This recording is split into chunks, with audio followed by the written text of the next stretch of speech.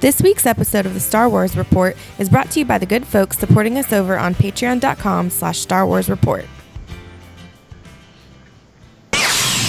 Let's do the show, folks. Come. And who might you be? It's the Star Wars Report. Star Wars Report! Woo! Star Wars Report. The place for Star Wars news, features, interviews, and more. Then we can do something epic. Good morning. Good afternoon. Good evening. Please delete as appropriate. The Force. It's calling to you. Just let it in. Well, hey everybody, welcome back to the Star Wars Report podcast. I'm your host, Riley Blanton. This is the Star Wars Report. It's another fun hour of Star Wars podcasting. This is the way. Not this podcast, but Star Wars fandom. That's what I'm saying. Star Wars, this is the way. It sounds better when it's in the TV show than when it doesn't work as a podcast slogan as much as it works as a Mandalorian slogan. Well, hey, everybody. Glad to have you back. Let's bring him back in. You know him. It's Mr. Bruce Gibson. Of course, it's great to have you back on the show. Just as Clone Wars has relaunched, Project Luminous is being announced in like 2 hours as we record this, whatever the heck it is. It's a busy Star Wars time. How's it going, Bruce? Hey, Johnny. What is happening? Hey, man, I've missed you. It's been, a few weeks. Yes, welcome back. Welcome back, man. Good to have you on. Yeah, I've been into the Star Wars thing, even without you. Even though I'm not on the show all the time, Star Wars is in my blood. Yes, good. I'm glad to hear it. Not only is it in your blood, it's on your face, because I opened up the Skype video, and Bruce is sporting this big Obi-Wan beard, and I was like, Obi-Wan? And he's like, well, that's a name I've not heard in a long time. Yes. Well, also, Bruce, I want to welcome also a first-time guest on the Star Wars Report. Let's bring him in. It's Brandon from Trek FM, of course, hosts the Picard Show podcast over there, and also delving into the Clone Wars for the first time recently, and we're going to have you talking about that in just a little bit, Brandon. But welcome to the Star Wars Report podcast, sir. Thank you so much. I'm very happy to be here. I was very honored when Bruce told me that I was a mutant podcaster with desirable traits. Exactly. There you go. Crossing over from one Star franchise to another. Why not? Exactly. Why not? He's kind of like a virgin, or he was with Clone Wars, which we'll talk about later. Yes, indeed. Yes, indeed. Brandon Shea Mutala. Yes. From Trek FM. Yes. Plus some other places. What other network? Oh, UFP. You got your own network. Yeah, we got our own network called UFP, and over there I have a show, which is the United Federation of Podcasts, and I have a show called Franchise Fatigue with no R, and that's all about movies, sequels, and remakes. So we do an episode per movie, and then I have a show on the Fandom Podcast Network, and it's called Good Evening, an Alfred Hitchcock podcast. So we go through all of Hitchcock's films one at a time in chronological order, and coming out on... the first Friday in March is our episode on Shadow of a Doubt. Oh, nice. That's awesome, man. We will leave links to all these things in the show notes for today's episode. But you know what, guys? Let's do it. Let's jump straight into the news. We have something to report. No, sir, I have good news. Data brought to us by the Bothan spies. We can send a clear transmission. There it is. Listen. All right, let's hit it. Rise of Skywalker. It's official. It's... that would lead them back home. It's coming to home video. It's good. I was really concerned that we would never get it on home video. I haven't even... It's official. It's coming to home video. Thank God. Good news. Listen, our long national nightmare is over. It's coming to home video. Well, actually, as has been traditional recently, it's coming out on digital first. I hate it when they do that. Yeah, they do. Let's see if we can find. They've got all kinds of we'll have a link to the show notes. Fanthatrax is a complete breakdown of what the physical disc will look like. I'm actually looking to see if they say the actual date of the digital versus physical release. But I do remember this. It's March 31st that the actual Blu-ray comes out itself. So that's when we can finally see it. Do you know if they're going to have a 3D copy in North America? Not that I'm seeing. Not that I'm No. seeing, which doesn't surprise me. I don't know. Are you a 3D Blu-ray person? I'm curious. Yeah, I have a 3D TV and a 3D projector. Oh, nice. Okay. Yeah. Beautiful. I don't know, but here's what they will have. They actually talked about what the bonus features are. So I'm gonna spit these out real quick, and then I want Bruce and Brandon y'all's reactions. Which one you're looking forward to the most? They're starting off with the Skywalker Legacy. The story lives forever in this feature-length documentary. So we are getting a full-length documentary. Charts the making of Rise of Skywalker. They have Pisana Pursuit creating the speeder chase, Aliens in the Desert, Dio, the Key to the Past. Warwick and Son, a segment on Warwick Davis, coming back to play the role of Wicket. That's really hard to say. The role of Wicket. Cast of Creatures, which is, of course, all the creature effects, puppetry, makeup. And then finally, the Maestro's finale. Composer John Williams reflects on his body of work on the Star Wars saga. Bruce, which one of those? Let's talk about what's jumping out to you. It seems pretty beefy. It seems like a pretty good list of bonus features. Yeah, so I'll say all of them. I'm excited about all of them. No, but if I had to pick one, the Skywalker Legacy, because it's a feature-length documentary about the making of the movie. But I didn't hear you mention about like a commentary. So I look forward to those. I was kind of hoping we'd get that. Yeah, the commentary for The Force Awakens wasn't that great. No, it wasn't. That was a little disappointing. It was a lot of JJ and saying, and he was great, and this is great. Oh, this one part was great. I just loved they were so great, and that's kind of how JJ Abrams does a film commentary. It is what it is. Brandon, how about you? Any of these jump out to you?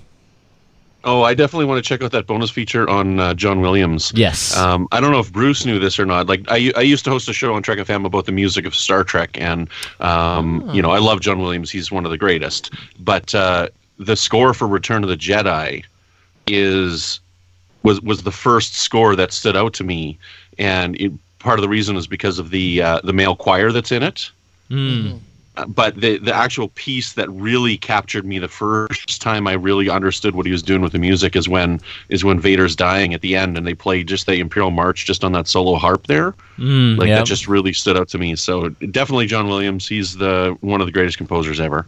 Yes, absolutely. Well, and it's important to point out, because I'm looking at the website now, that is only part of digital. It's a digital exclusive. So I'm assuming that's not on the Blu-ray or DVD.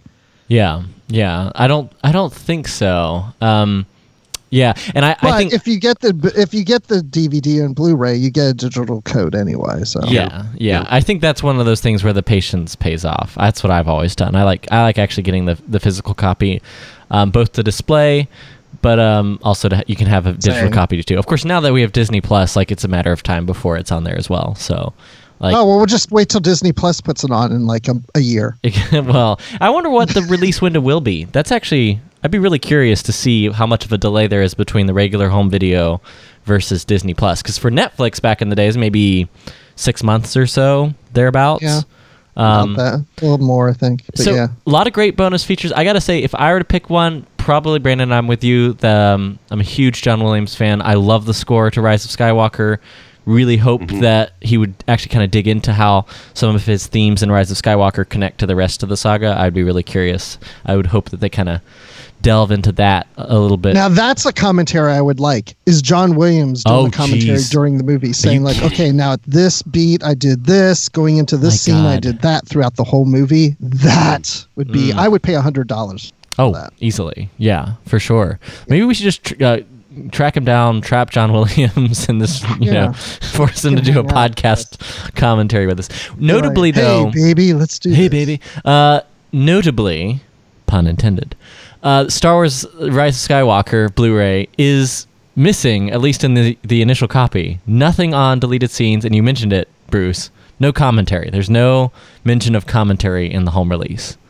Deleted scenes. They didn't take anything out of this movie, though. There's nothing been deleted. That's true. It, right? It's just straight from J.J. Abrams' imagination. Oh, Okay, here's my thought, because I'm thinking, why would there be no deletes? We know there's a lot of deleted scenes, which now makes me wonder, well, wait, they don't want to put deleted scenes in this because they're going to come out with an extended version later, and they want us to buy that. No, not J.J. Abrams.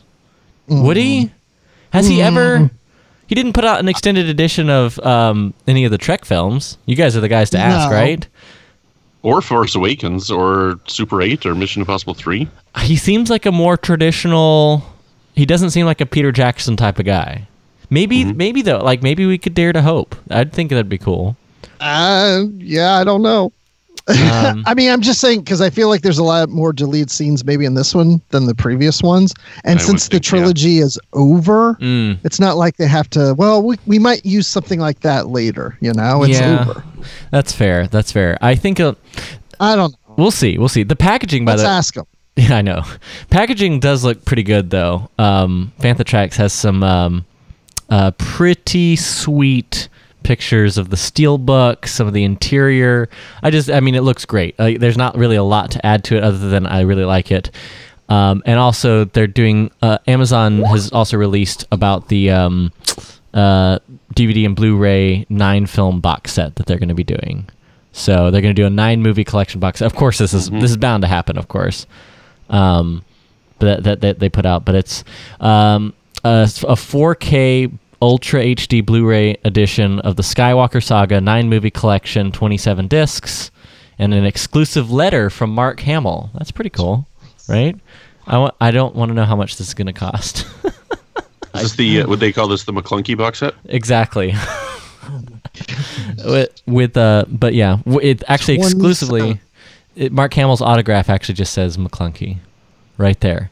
But yeah, okay. Well, that'd be cool with the Easter. Could maybe be a little Easter basket present. Oh, wait, you're hinting as if you want me to buy you an Easter present? No, just my future wife. Or wedding present. Oh, there you go. That would make a great dude. Present. I'm not. Yeah. I have not been allowed to put any Star Wars stuff on the registry. I'm very mad about this. You need to start your own registry, just like on Amazon. Go rogue. Don't even tell her.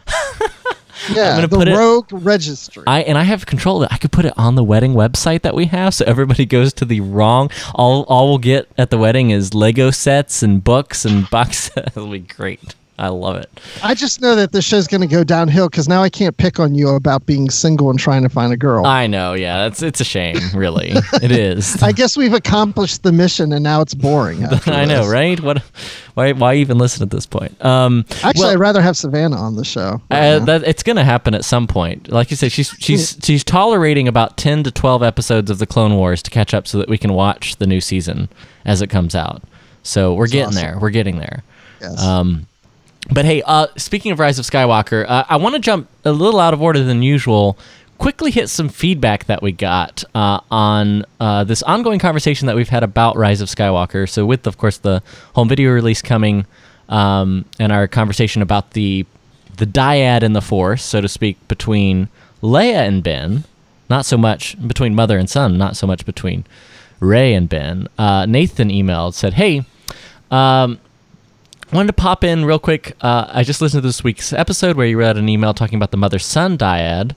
I'd never considered it before, but as you guys were talking about it, I was reminded of the concept of a mother-child duology. It appears in one of Lucas's original inspirations, The Hero with a Thousand Faces by John Campbell. In it, Campbell talks about the mother-son bond, Madonna and Bambino. It is formed in the womb, and the child is the only focus of the mother, and it's a strong bond. The other point of interest is that clicked in my head was right after that. It talks about the suffering of the father. The son, once born, is now competing for the mother's attention because of the introduction of the father figure into the child's reality. Thus, we get a sort of Oedipal. That's a word, Oedipus, right? Oedipal thing where the child wants to remove the father to hoard the attention of the mother. While not exactly what happens in the sequel trilogy, I find it interesting that some of those undertones do seem to be there. Ben being unable to commit patricide, patricide, but not matricide, shows that they have a strong bond. And if it is truly a Force dyad, I'm sure the Force makes that bond even stronger. Not to say that Ben wanted to go full Oedipus Rex on Leia, but the parallels are there, and that kind of thing with Campbell's book, at least from my understanding, is that although the actual presentation of these themes may vary, the core essence of them exist in virtually every story. It makes me wonder, what is it that brought Kylo? Not exactly revelatory, but I thought it was interesting and fun to see Lucas's original inspirations shining through. Bruce, what do you think? Is there something to be said that we don't really get the time to see with Leia's connection to Ben? Especially, and I've seen some conversation ongoing about whether or not this was Leia basically manifesting or speaking as Han to Ben through the Force. Like, it's literally her sort of casting this vision through the Force. It's not just a memory. I've seen some of that. What do you think? I think it's a memory. I think it's all in Kylo's mind. I mean, I don't know. I mean, I haven't heard the creators talk about that being something that Leia has cast over to Kylo to see Han. I mean, they've all said, "Oh, it's in Kylo's head. It's a vision of his. It's a memory." Yeah. So, but I mean, it certainly could be. I mean, you could think of it in that way, because I often think, well, we're seeing this vision of Kylo's because of his connection with the Force. I'm not saying this is Han coming through as a Force ghost or anything like that, but there's certain abilities in the Force that you have visions, and so he's having a vision of his father, and maybe some of that is propelled by his mother giving him more strength and connecting to that light side of the Force in order to have it. So yeah, I can see it going in that direction. So it's not contradicting what the creators have said. It is a memory or vision, but yeah, Leia could be really strengthening that to make it happen. Yeah. I don't know. What do you think, Brandon? Is there something more to Leia and Ben's connection that maybe we didn't have time to see, or that maybe could better explain Kylo Ren's redemption arc? Oh, see, this is a tough one here. So, like, as much as I do enjoy the sequel trilogy, I mean, there's just so many wide open elements of the history of these characters that we just don't have enough information on, and it could be interpreted either way, that they had a strong relationship, or possibly that they had a poor relationship together, and that could have helped to lead to him straying to the dark side of the Force, right? Yeah. So I don't know. Like, I had read an article, I just read it briefly, that that they had thought that Han appearing at the end was a Force ghost from Han, and there was subtle indications in Episode 4 that he might have some Force-sensitive abilities, like Chirrut Chirrut Inway in Rogue One? Oh, yeah. The blind guy. Like, he's Force sensitive. He may not be a Jedi, but he's Force sensitive, and so that might be the explanation for why he's able to see Han without it maybe actually being a Force ghost. But I kind of just assumed, because Kylo's injured at that time, is he not? Yes. Yeah. So I think I just assumed that it's like part of like the pain that he's in, reflecting back on his past. That's how I interpret it as I was watching it. I don't think I would see any influence from Leia in that at all. Yeah, well, and because the moment of Leia reaching out to him, I think that is significant. But I don't know if that means she's channeling Han to reach out to Ben. I think it's important. I think it's a self-reflective moment for the character of Ben Solo, of Kylo Ren and Ben Solo. I think that there's a reason that's the turning point, but it is Kylo Ren's choice that's the turning point there. Because that's the Star Wars. That's Star Wars through and through. Like, decision points, turning points. Qui-Gon Jinn's decision to sacrifice himself. Right? Think in the original, Luke Skywalker's decision to follow Obi-Wan and learn the ways of a Jedi. Like, these core moments where the character decides and the whole plot of the film shifts. That is Kylo Ren in that moment, after confronted by his father and seeing what he had become, and throwing away the lightsaber. It's a great moment. It's probably the greatest. This is the problem, Edis. I haven't gone back to see the film since end of December, and now it's about to be. It's not in hardly any theaters anymore, and I want to go back. Every time I talk about this film, I want to go back into theaters. I know. Now I want to go back and see it. I know. I've seen it 4 times, and the last time I saw it was in mid-January. Yeah, Okay. I'm up to 4. Yeah, that I did in I think right before New Year's is when last time I saw it. But I am planning on seeing it again because these kinds of conversations just keep coming around. Which it's been sparking a lot of emails from you guys, including one from Jamie. Puts a nice pin in this, really. Email from Jamie from Chicago says, "Hey, I'm really excited to talk about Leia's death and the potential way she influenced Kylo and Ben up until they became one in the Force together. I think this is one of the major aspects of the Rise of Skywalker not being discussed enough. I'm 100% of the opinion that she commits some sort of forced possession of Kylo and Ben, and that alters his path and changes his knowledge of the Force. To me, this makes a beautiful and powerful end to Leia's story, like her having an active role in his change as she passes on." He goes on to say, though, Anakin fell to the dark side partially because he coveted the power to heal and save those he loved. Fast forward to Rise of Skywalker, Rey has the ability to heal things, but as she describes it, it requires you to give some of your own energy. Therefore, there's a level of self-sacrifice required to use this power, which inherently makes it more of a light side power, which makes sense as to why Anakin followed a path to obtain power, and this prevented him from being able to, obtain what he wanted, which was to save Padme, and in fact became a self-fulfilling prophecy, and his own nightmares became true. It's sort of a reverse of Anakin Skywalker. Happening in the Rise of Skywalker. So it's a really good way of looking at it, Jamie, of like it really puts the sort of Star Wars coda on that moment, that contrast between Anakin's choices and Rey's choices in those moments. She wants to save Ben, but she's not willing to sacrifice herself or compromise who she is to do it. And I think that's really important in that moment. Jamie, thanks so much for emailing. And guys, keep the conversation going. Email us StarWarsReport@gmail.com, StarWarsReport@gmail.com. Let's talk some Clone Wars, guys. Can I add something to that email there? Yeah, absolutely. So she said something there that got me thinking and whatnot. Like she had mentioned that she thinks that possibly Leia kind of manipulated Kylo a bit to come towards the light side, but I don't know if I would interpret that way, because the way that I understand the Force is, everything is about your own decisions, and part of the reason that Anakin was the savior, the chosen one, is because in the end he made the choice to turn back to the light side. He had the influence of Luke, but the ultimate choice was his. Yeah.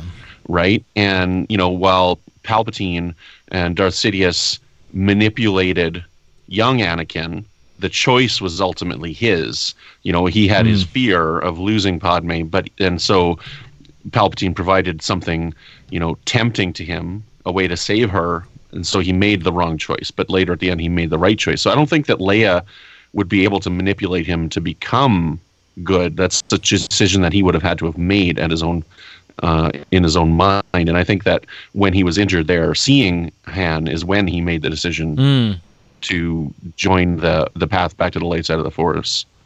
That's a really good point, Brandon. It makes it much more clarifying and much more, frankly, consistent with the Star Wars saga of storytelling, of that being a moment of choice by the character himself. Yeah, I like that for sure. Yeah, I agree with that too. Yeah, I mean, that's how I perceived it. It wasn't until he's interacting with his fathers when he's really coming around. Right. Yeah. Yeah, he makes that final step, because when he throws the lightsaber, it's a very Darth Vader arc too. Like at first he makes the wrong choice. He does turn to the dark side. He does kill his father. And that the same scene plays out again. The same choice, exact same choice plays out again. To a different outcome. The whole Leia thing is very interesting, though. The Leia thing is...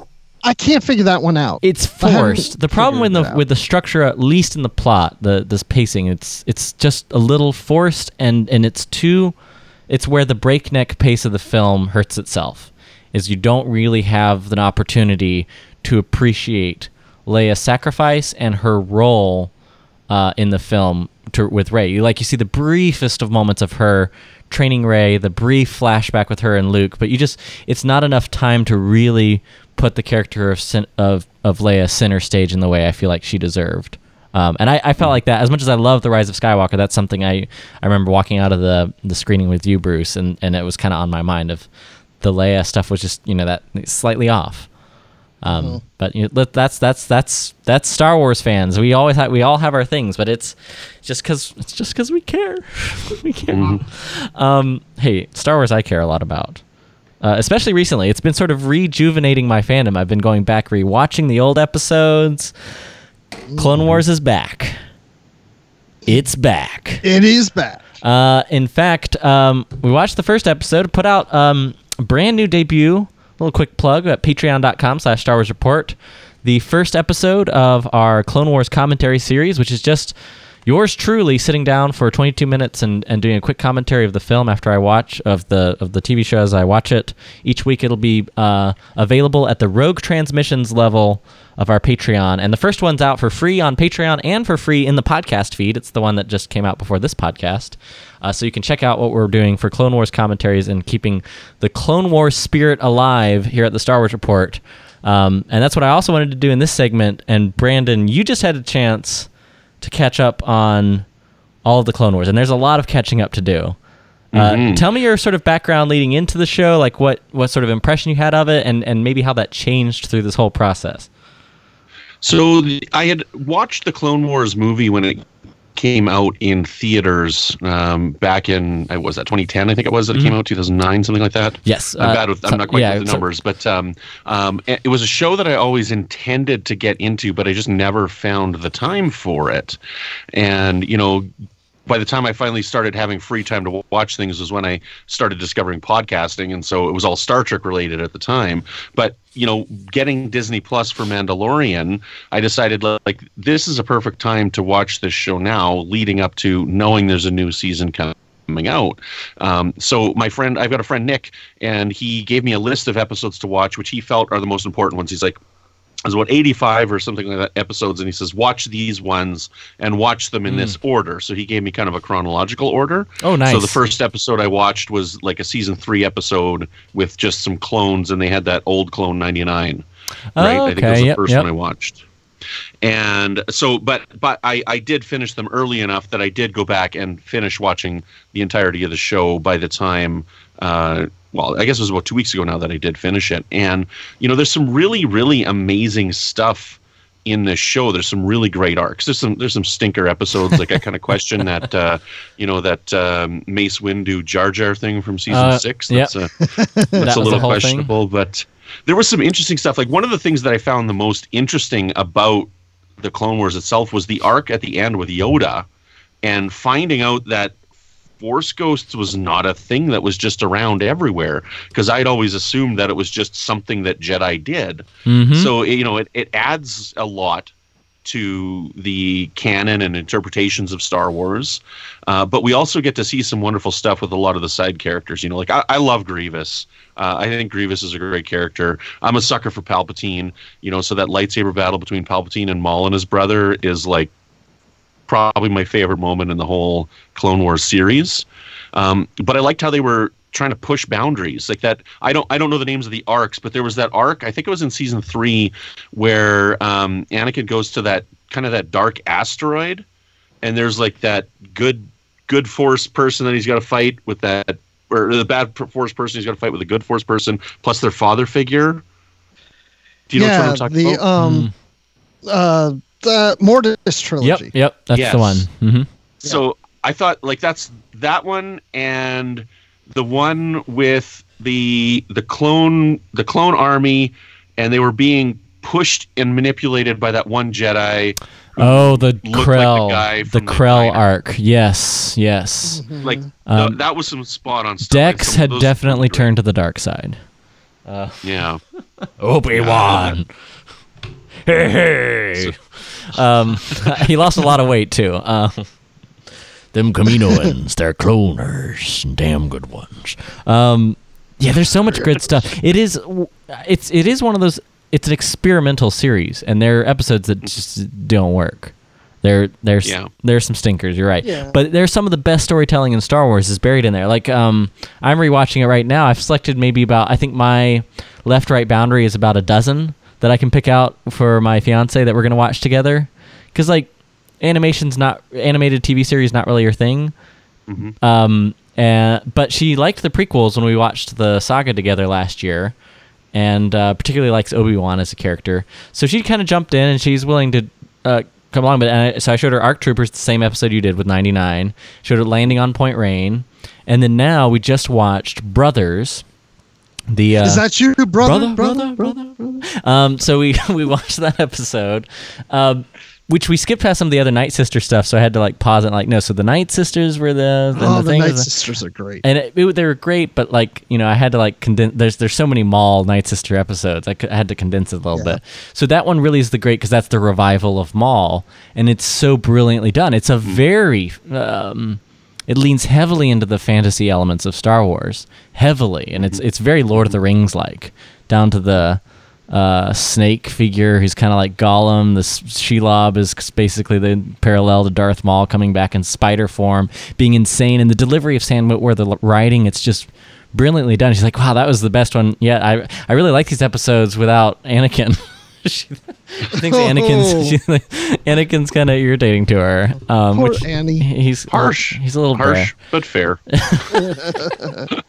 But it's one of those things that I think when it's on all cylinders, it hits at the very, very essence of Star Wars. Yeah, but you know, it's funny because I did the same thing Brandon did. I got the list from Nick, and so yeah, I have already watched all the Clone Wars as they came out. Mm-hmm. Well, this is the first time I did a rewatch, and just this order, and you can go and you get a full, you know, chronological order on StarWars.com, but the one we were going through did include all the episodes, but included a good many of them. But Jar Jar missing from his list. Yeah, like there was that kind of stuff, and like the droid arc. Oh yeah. What about the Meeber Gascon arc? The Meeber Gascon episodes. I don't think that was included. Good. But the thing is, it's like watching me in chronological order just played so much better than it was the first time I watched it, because I remember it feeling disjointed as I would watch like an episode, and then another episode had like something totally different, and then later I'd get an episode and I'm like, wait, I thought this already happened. Like, wait, this doesn't make sense. And then I'd find out later, oh yeah, George went back and created a prequel to that episode in a previous season, and it seemed disjointed in those first 3 seasons. But then when you watch it chronologically, it just flows so well. It makes it connects so much better to watch it that way. It really does. Which is how they would put on Disney Plus. That's how they should have it on there. It was funny because Filoni said, I've got the first season on Blu-ray, so I was actually watching those because I bought it when it came out because I was intending to follow along with the show, and I just never kept up with it. But Filoni says in one of the bonus features, he's like, yeah, it's weird because when we got to this episode, this one was a prequel to a prequel of a prequel movie. You know, so because they were all like out of order and whatnot, but that's true. That's true. There was one though that I was really surprised with that I did want to mention that I really loved simply for the animation style, and it was actually one from season 1. It was the Blue Shadow Virus one. No way. I love the way Naboo looks in that episode. I think it's really beautiful. There's like this really neat. It's painted almost, and you know, it looked really cool, and I kind of liked that mad scientist villain that was in that one. The Blue Shadow Virus. The Blue. He's just Shadow. So I kind of like that episode, but it was beautiful. It looked really, really good. Yeah. I'm all right. Here's a little clip. We have to hear this dude's voice. There he is, Dr. Vindy. I remember. Wonderful specimens. What's a life form like you doing in a swamp like this? Like this? What is a life form like you doing in the swamp? It's Colonel Klink. It's literally Colonel Klink from Hogan's Heroes. There's a deep cut reference for 1960s television. You can see the Gungans. Okay. Yeah, that was pretty. That was That was one of the hammiest episodes, I'm not going to lie. That was pretty good. I liked that one. Any other episodes really jump out to you as your like favorite storytelling wise, Brandon? I really liked the Youngling arc when they had to build their lightsabers. Yeah, that was good. That whole arc was really good. So those are probably the ones that stood out the most. That last one with Yoda was really fantastic. I really loved that one. That might be my personal favorite is Yoda's arc in the season 6, I think it is. Yeah, you know, that one was really important because when it came out, that was right after George Lucas left and retired. Yeah. And that was almost like his swan song. Yeah. Is what I'm trying to say. Yeah. The one that started season 6 as well, where that one clone was figuring out the Order 66 thing in their head. I really like that one too. Yeah. Yeah. Yeah, season 6 is pretty I'm looking forward great. to season 7, but I don't know anything about what's coming. So I haven't read any articles. I'm not that deep into it. So it's all going to be a surprise to me as we go into it. Nice. I mean, if we talk a little bit about it here, that's fine. But, We'll give it. I think I'm really excited to see where it goes. That's awesome, Brandon. I'm expecting the final episode to be Dooku capturing Palpatine, though. That's what I'm expecting. I think that'd be pretty great. Well, we kind of might get it. I will we'll give you guys sort of the descriptions of the arcs. We get 3 arcs for season 7. I think this will be a good way to cap off the episode, is kind of look ahead to what we're looking forward to most. We've seen some of this before in the form of animatics. Back at Celebration, they did some panels where they showed clips and even released whole episodes in early animatic form because they thought they would never be back. So coming back to redo it for Disney Plus, it might be familiar to viewers, although they are slightly different in animation style. But of course, the first arc is the Bad Batch arc. First episode's out of the same title. Chronicling the elite experimental clones, Clone Force 99, named after, of course, 99. I had never seen the story reel, so it was all new to me, which I'm very glad I did. A great first episode, really showcasing the clones with a very sort of, what's the 1980s TV show? A very A-Team sort of vibe to this episode, with everybody with their various personalities and stuff. Pity the fool. The other 2 arcs they haven't really named it. It's sort of Ahsoka's walkabout arc. There's a Matt Bell over at Fantha Tracks does a great roundup of what to look ahead, and he has some pictures of things we've seen before about these episodes. But this is a 4-episode arc where it's basically a story of Ahsoka's first adventure after leaving the Jedi Order and venturing into level 1313 of the underworld of Coruscant, probably pulling from some of those live-action scripts that George has always had on the back shelf from when he was trying to work on 1313 and the video game of the same title. So we know it had voices and animatic work done, but now we're seeing the full story. Ahsoka's going to meet up with some kind of mechanic type, and they're going to have this whole sort of adventure that we kind of showcases Ahsoka post Jedi Order. And then finally we get the Siege of Mandalore, the oft talked about, much ballyhooed Siege of Mandalore. And this 4-episode arc, it's basically it takes place concurrently, or essentially leading right up to Revenge of the Sith. And so this is the one. We don't know a whole lot about it, other than the fact that it has to do with Maul, and Maul's going to be a big part of Mandalore and the Siege of Mandalore, and what role Maul will have as he kind of infiltrates what will become known as the Shadow Collective, and when we see him as a sort of crime lord in Solo. So it'll probably bridge that gap a little bit, but we also know the Siege of Mandalore events take place concurrently with the Battle of Coruscant at the beginning of Revenge of the Sith. So I expect I expect some connection there, because they've confirmed that, like, through the Ahsoka novel and some other publishing that's talked about the Siege of Mandalore, when they still thought those episodes might come out in some form or fashion. So there it is. That's the 3 arcs we're looking forward to. I mean, I don't want to speak for us all, but I think I can speak for us all safely in saying the Siege of Mandalore is probably the part we're looking forward to most. I don't know. That's the case for me anyway. Yeah. Is it only a 12-episode season then? Or is Correct. one of the arcs 12 episodes? 12 episodes. Truncated. 12 episodes. So I guess we're not going to see that missing scene we saw at Celebration one year between Boba Fett and Cad Bane. No, there's a whole list. I wonder if I can do... I want that so bad. Let's see. I think they might have it here because Fantha Tracks had a great. Matt Bell also wrote. This literally came out the other day on Fantha Tracks, so I had to pull it up here.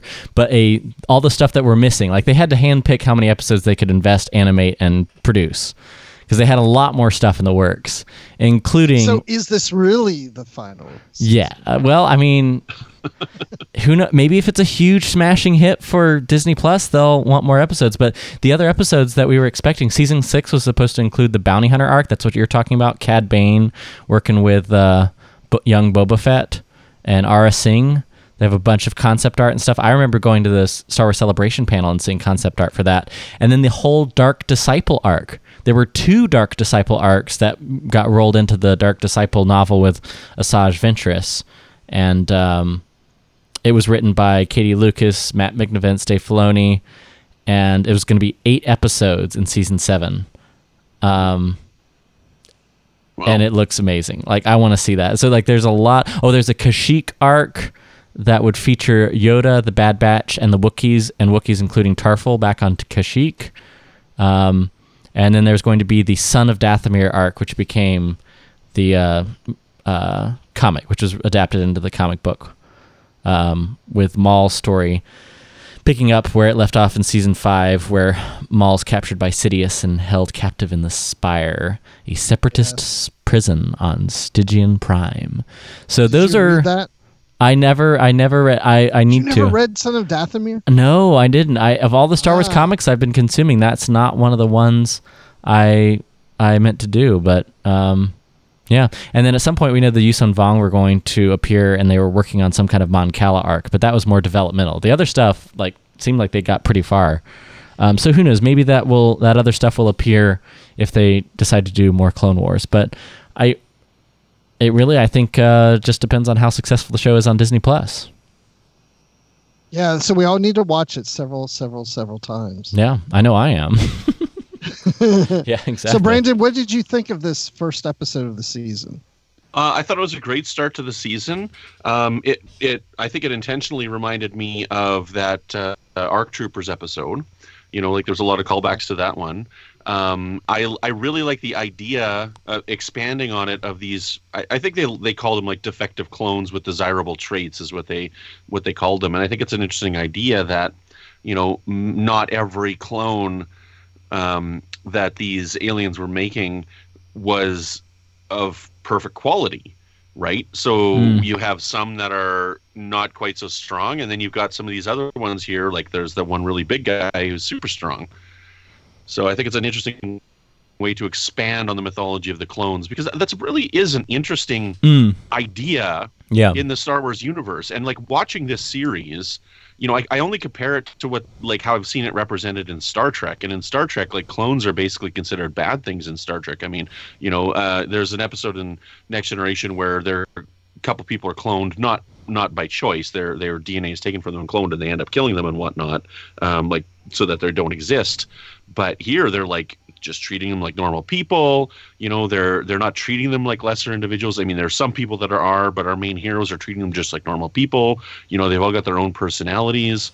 And when a clone dies, our hero Jedi take it as an extreme loss. Yeah. Yeah. And while they're mass produced, just like the droids are mass produced on the Empire's side, it's like two sides of the same coin.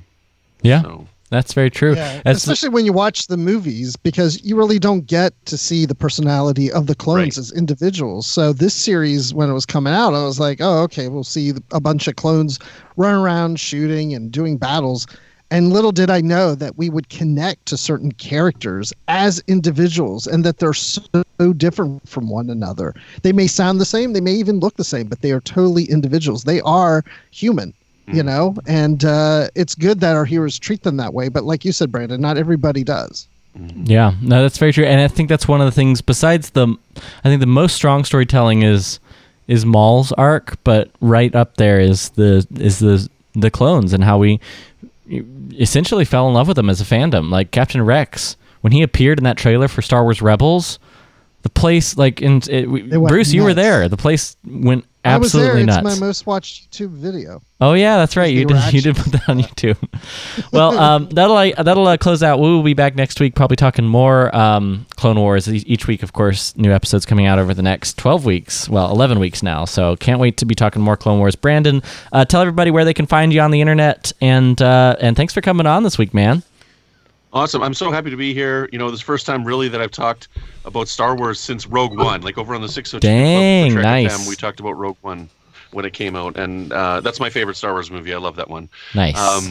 But you can find me on Twitter at Brandon Mutala. That's BrandonMutala. And again, if you want to listen to my various podcasts, Good Evening, an Alfred Hitchcock podcast. We go through Hitchcock's films one at a time. Franchise Fatigue with no R, Franchise. We cover movie remakes and sequels and whole franchises. And we just finished up. We did Creep Show for something a little different. And then coming up, our next series that we'll be starting is going to be the Blade trilogy. Ooh. With Wesley Snipes. And that'll be a first-time watch for me. And then, over on Trek FM, I'm doing The Line, which is our Star Trek Picard show, and I do that every week.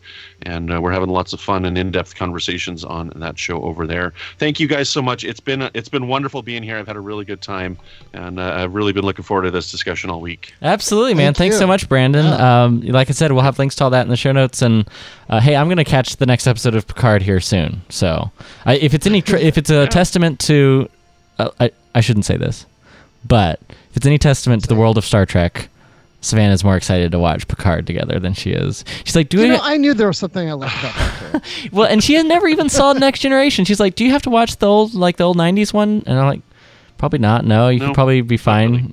You'd probably get it. And she's like, okay, let's watch it. I've seen some ads. It looks good. So that she's intrigued. She's someone who's never seen anything other than the J.J. Abrams Star Trek movies. Wants to check it out. So there you go. Well, that's good. Did she like The Mandalorian? Yes. Yeah, she loved The Mandalorian. Yeah, for sure. I loved Mandalorian. It was so good. What a great time to be a fan. Like, I'm not one of those people that subscribes to that. You have to pick one over the other. Like, love them both. There's good things about Star Wars and there's good things about Star Trek. And what a wonderful time to be a fan. I mean, I've got Picard on one day. I got Clone Wars on another day. You know, we got books and comics coming out. We've got movies coming out. We've got TV shows coming out left and right. Like, what a wonderful time. And there's still new material for me to consume. I mean, Nick told me to wait to watch Rebels until this season of Clone Wars was done. So I'm going to be starting that in about 3 months. But I'm definitely going to be jumping into Rebels. Nice. So yeah, I'm totally looking forward to this. What a great time to be a fan. I know. And the thing is, I remember in 2005, that was when Revenge of the Sith came out. I was like, okay, Star Wars is over. It was the last season of Star Trek Enterprise. No more Star Trek coming. It's over. I was like, that's it. That's all folks. And now we're sitting here talking about new stuff all over the place. It's crazy. Right. It is a great time to be a fan. Brandon, thanks so much. We'll talk to you soon, man. Yes. Thank you. Live long and prosper. Well said, sir. Well said. All right, Mr. Bruce Gibson. We got some more to talk about. We got some more to talk about in just a second.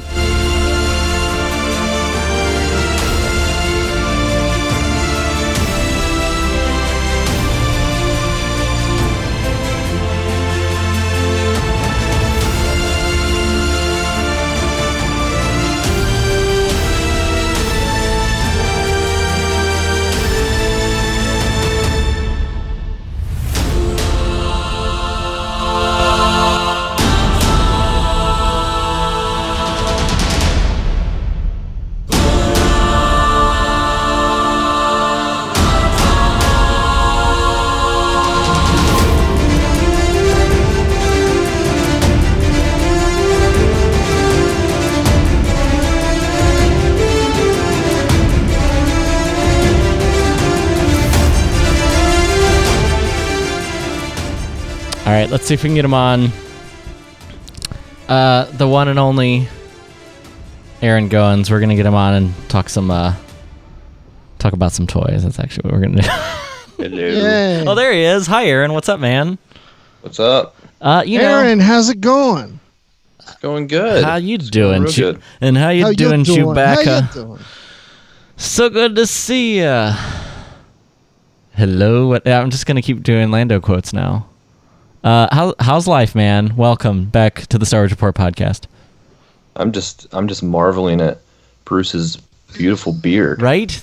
I was talking about it at the beginning. It's pretty great. It's pretty great. Not This is even my first time seeing it.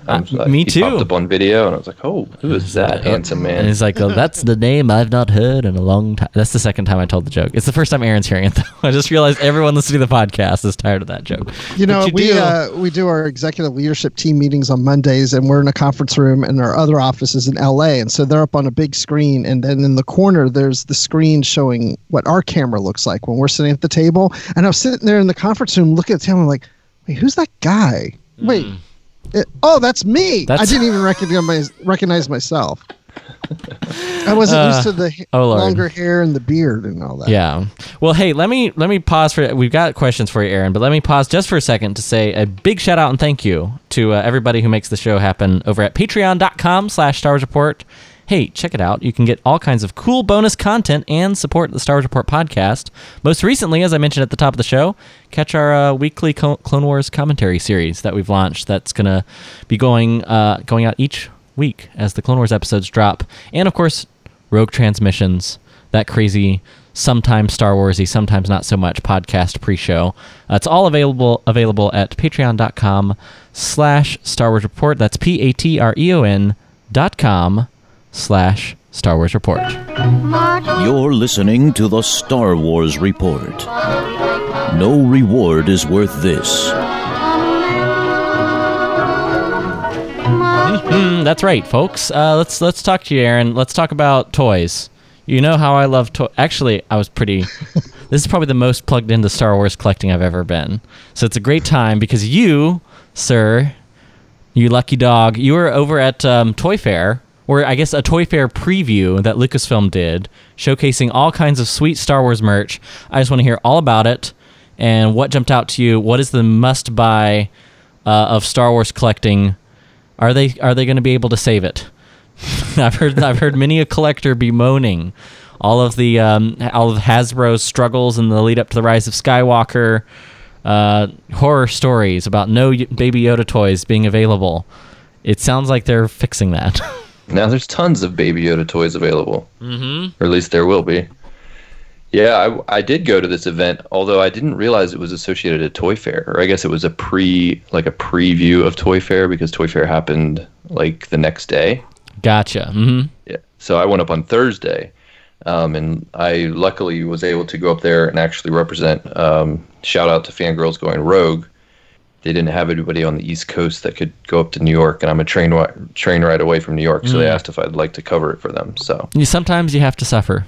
Sometimes I was happy to take the day off work, take the train up to New York City, and hit up this Lucasfilm event. But it was really cool. I actually haven't been to an event like this before, so I wasn't sure what to expect. Okay. It was pretty small as far as the amount of people that were invited, and they did like a little Q&A type thing at the beginning. And well, actually, not necessarily a Q&A, but more like a little panel.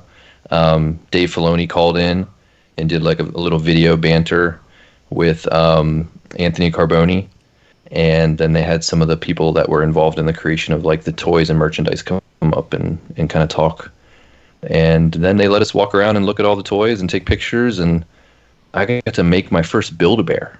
Ooh, nice. Oh wow, yeah, never done that before. Me either. A Baby Yoda Build-A-Bear? What's that? A Baby Yoda Build-A-Bear? Say that 10 times fast. Yeah, there was a Baby Yoda Build-A-Bear station in the corner, and I thought it was just like they were demoing, this is what it would look like if somebody made one. This is pretty cool. But then I quickly realized that people were like taking them. Like you get one and you get to keep it. I was gonna say with or without permission. Aaron's like, Robert, they're stealing them. They're stealing them. So quickly I got in line because I'm like, I'm going to get a free Baby Yoda. This is awesome. And I was giddy. I was more giddy than I thought I would be about making a Build-A-Bear. Yeah. But I admittedly was giddy about the fact that I was going to be getting one of these rare children. Nice. That's awesome, man. So did you like dress the Baby Yoda or like give it a hat? No, it was pre-dressed. Okay. Pre-dressed. But you did like basically it comes, for anyone that's never done a Build-A-Bear, basically comes unstuffed, or with like minimal stuffing in it, and then you go and there's like this machine that they kind of violently plug this machine into your teddy bear, and then you stomp on this little like pedal, and it pumps the stuffing into the bear. Nice. So Now, so so I got to do that, and then they give you a heart, and then you have to go through this little ritual with the heart, and you kind of like pat it and rub it against your heart and do this little ritual, and then they put it into the.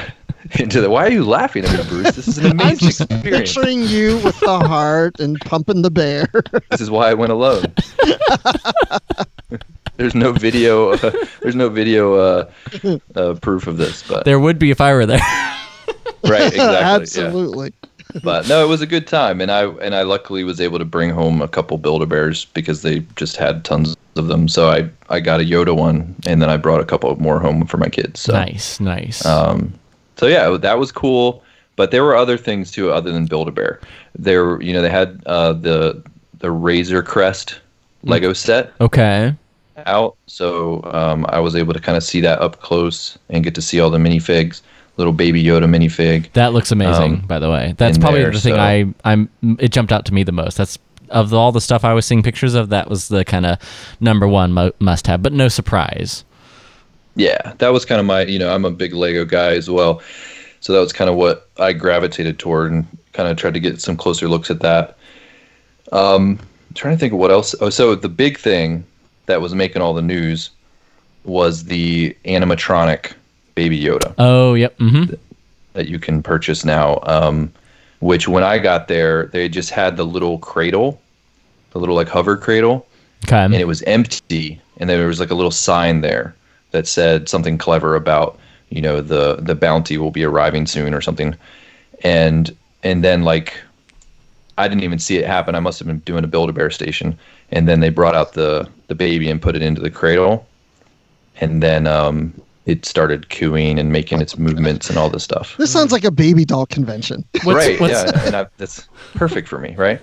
No, but yeah, so that of course caught everyone's attention. Everybody's over there with their cameras and everything. So that one seemed to be the most popular. Yeah. And I guess kind of a surprise because people didn't know it was coming. And it really was really well done and very. I was very surprised when I saw the price point for it. It's only like $60. Oh, that's not now. bad. Of course, it doesn't come with the the hover cradle or anything like that. It literally just comes with the little child. But yeah, it was pretty impressive and to watch the thing in action. Nice. I like. So it. these are branded. They're called Baby Yodas. I mean, because we don't know what else to call it. No, yeah. So I know there's like you're not supposed to say Baby Yoda. I just say Baby Yoda just because to me that's the most descriptive way of referring to the thing. Oh, sure, yeah. And that's what everybody's kind of accepted. But really, the way they were branding everything was the child. The child. So, like, quotes, Okay. The child. So everything had that on it. Gotcha. There was nothing actually branded Baby Yoda. That's fair. That makes sense. But yeah, that's what everybody's going to call it. So we had that. We had the Razor. Any other Star Wars Lego sets? That was the only Lego set they had on display there, at least in the preview thing. Now gotcha. I know, I'm sure Toy Fair, which I wasn't at, may have revealed more things, but that was the only thing that I had seen at the preview event. Gotcha. They did reveal a Darksaber toy, which was pretty cool. Okay, I saw the picture. From Hasbro. Did it seem kind of plasticky, or because the picture looks a little plasticky? Yeah, very much a toy for younger kids, and not meant to be like a replica that you would put on your shelf. Because I want to build one of those things. I think we'll see a more high-end version eventually. But yeah. For now, this was kind of the first version that's out. Yeah, that's fair. I think I don't know. It'll be interesting to see what non-Baby Yoda stuff is a hit, because it seems sort of like this is a renaissance of Star Wars collecting. It's sort of like Baby Yoda is the new, I don't know. Tickle Me Elmo. Well, yeah, but also like banner. He's carrying the banner of Star Wars collecting, which at least I see, because I'm not really plugged into the collecting community as much. Aaron, I think you are more than me, but I just sort of get this more than you. Yeah, I get the sense that it was a sort of disappointing in terms of the tie-ins for Rise of Skywalker, but they really seem to be leaning into this whole Mandalorian thing. And of course, Hasbro announced all of their tie-in stuff for the Empire Strikes Back 40th anniversary, which looks pretty sweet too. And I'm not even I did see some of the Black Series figures that are coming out for Empire Strikes Back, and those look pretty cool. So nice. That's usually like my wheelhouse when it comes to collecting. I don't collect a ton, but I do like to get the 6-inch Black Series figures, and then Lego and some Funko Pops from time to time. So yeah. I'm Lego, a handful of Funko Pops, and then the recent thing I've been getting into is the coffee table books.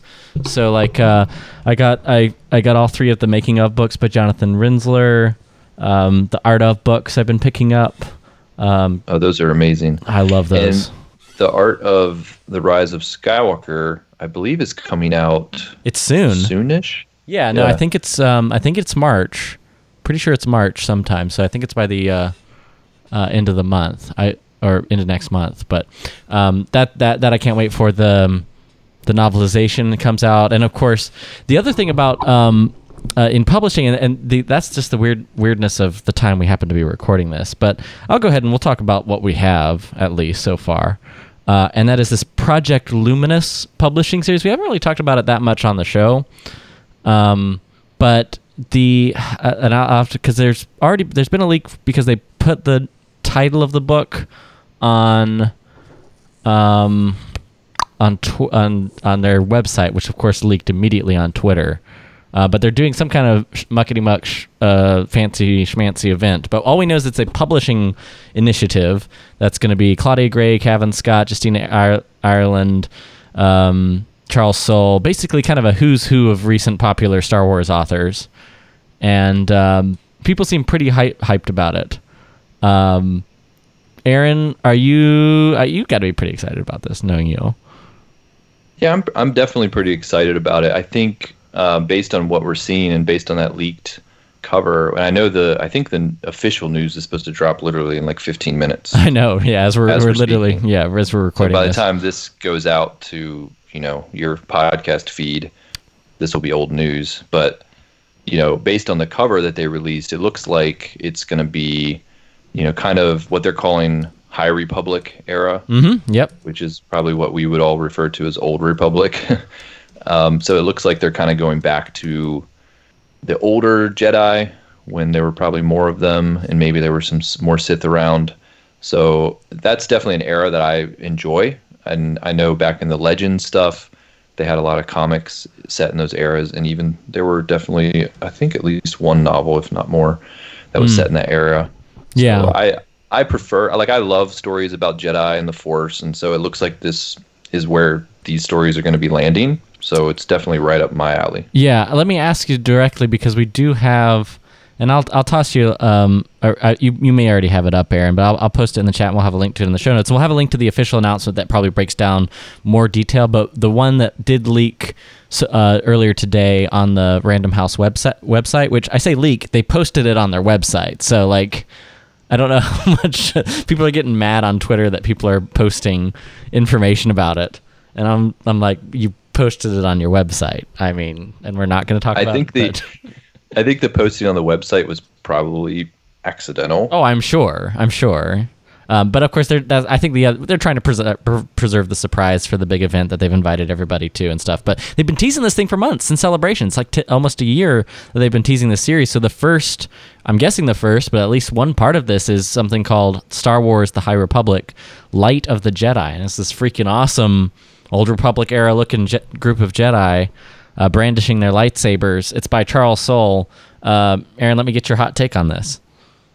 I love it. I love what it looks like. We don't really know. There's not like a description or anything about the book or anything, but just based on the cover and kind of what it's implying, I'm really excited for it. Mm-hmm. I know, just based on the names of the people involved, it looks like, and the companies involved. So there's going to be Disney Publishing, Del Rey, IDW, and Marvel are all going to be involved in this project.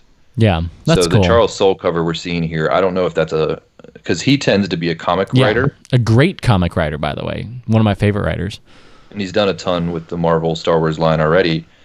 So I don't know if this is a cover for a comics series he's doing, or if he's getting into the novel side of things. It wouldn't be the first time that a comic writer did a novel, but so yeah, I'm not sure what we're looking at here. If it's I'm assuming though that it's branded Del Rey and it's on the Random House site, that it seems like it's the novel. Well, yeah, and of course we know Charles Soule. He's the guy behind Darth Vader, Dark Lord of the Sith series. He's currently doing the Rise of Kylo Ren series, which is just amazing. And then one thing I really liked, and he's delved into the prequel era, so maybe High Republic is going to be interesting to see, his Obi-Wan and Anakin series, which I loved for Marvel. So if you haven't read Star Wars Obi-Wan and Anakin, it's a great, Clone Wars adventure, and I love that era and I love those characters. So he's just him being involved gets me excited about it. And since it's comics, it'll actually rope me into those stories instead of books. So I don't know. I'm excited. That's awesome, man. I just realized we're pretty much out of time this week. But because I'm getting ready to go record Mouse and Castle with Aaron. So if you guys want more podcasting this week, head over to Mouse and Castle. It's coming back. We're doing it. It's a thing that's happening. But in the meantime, I just have to say a big thank you to everybody who supports the show, patreon.com/Star Wars Report, all you guys who have been supporting us. Bruce, thanks so much for coming on. And of course, shout out to Brandon. We'll have the links to all of his podcasting exploits in the world of Star Trek, Star Wars, Alfred Hitchcock. It's a veritable buffet of podcasting content. We'll have the links to all of that in the show notes. Bruce Gibson, take us out. Tell everybody where they can find you. And maybe what you're looking most forward to in the potential of a High Republic series. Well, yeah, I'm looking at some leaked things as we're speaking. I've been searching this whole time. So it looks pretty interesting. But yeah, I'm looking forward to that. And recently did the Outbound Flight novel. But I've been wanting to read that. That's Legends. But nice. Whatever. That's a good one. That is Thrawn. It's a Thrawn Legends. Yeah, I've read that one that for a long time. I have read that one. Look, a Star Wars book I've read. It's that one. I've read that one. There you go. But yeah, you can find me on Twitter at Admiral_Rex, and got a new podcast coming out soon called Positively Trek, and I do another show called Literary Trek. What? So there you go. Wait, don't just roll by that. Where can folks follow you to make sure they can subscribe when Positively Trek hits? Well, it's on Twitter at Positively Trek. Well, look at what the heck, man. Look at that. Go follow at Positively Trek. Go follow it. Bruce is expanding his world of podcasting, so go check that out. Aaron, let the people know where they can find you. You can find me on Twitter at avgoins, and you can find all the pictures I took at this Lucasfilm event, including a really cute video of Baby Yoda. Mm-hmm. So yeah, listen. If you need some more Baby Yoda in your life, go check that out. Oh, but no video of you pumping the stuffing into no or the heart. Yep. No heart ceremony. Oh well. What are you gonna do?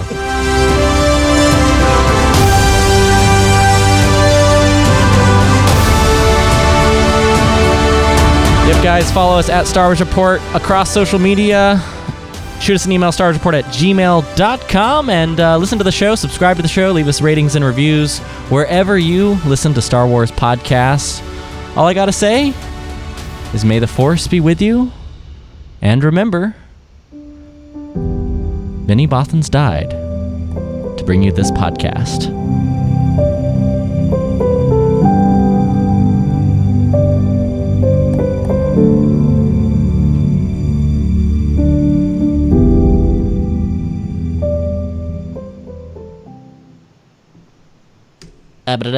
That's all, folks.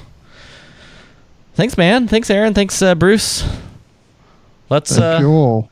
I will. I'll tag you. This goes up Wednesday, sir. But of course, I'll tag it up. Good show. Good times. I'll always quick hit before.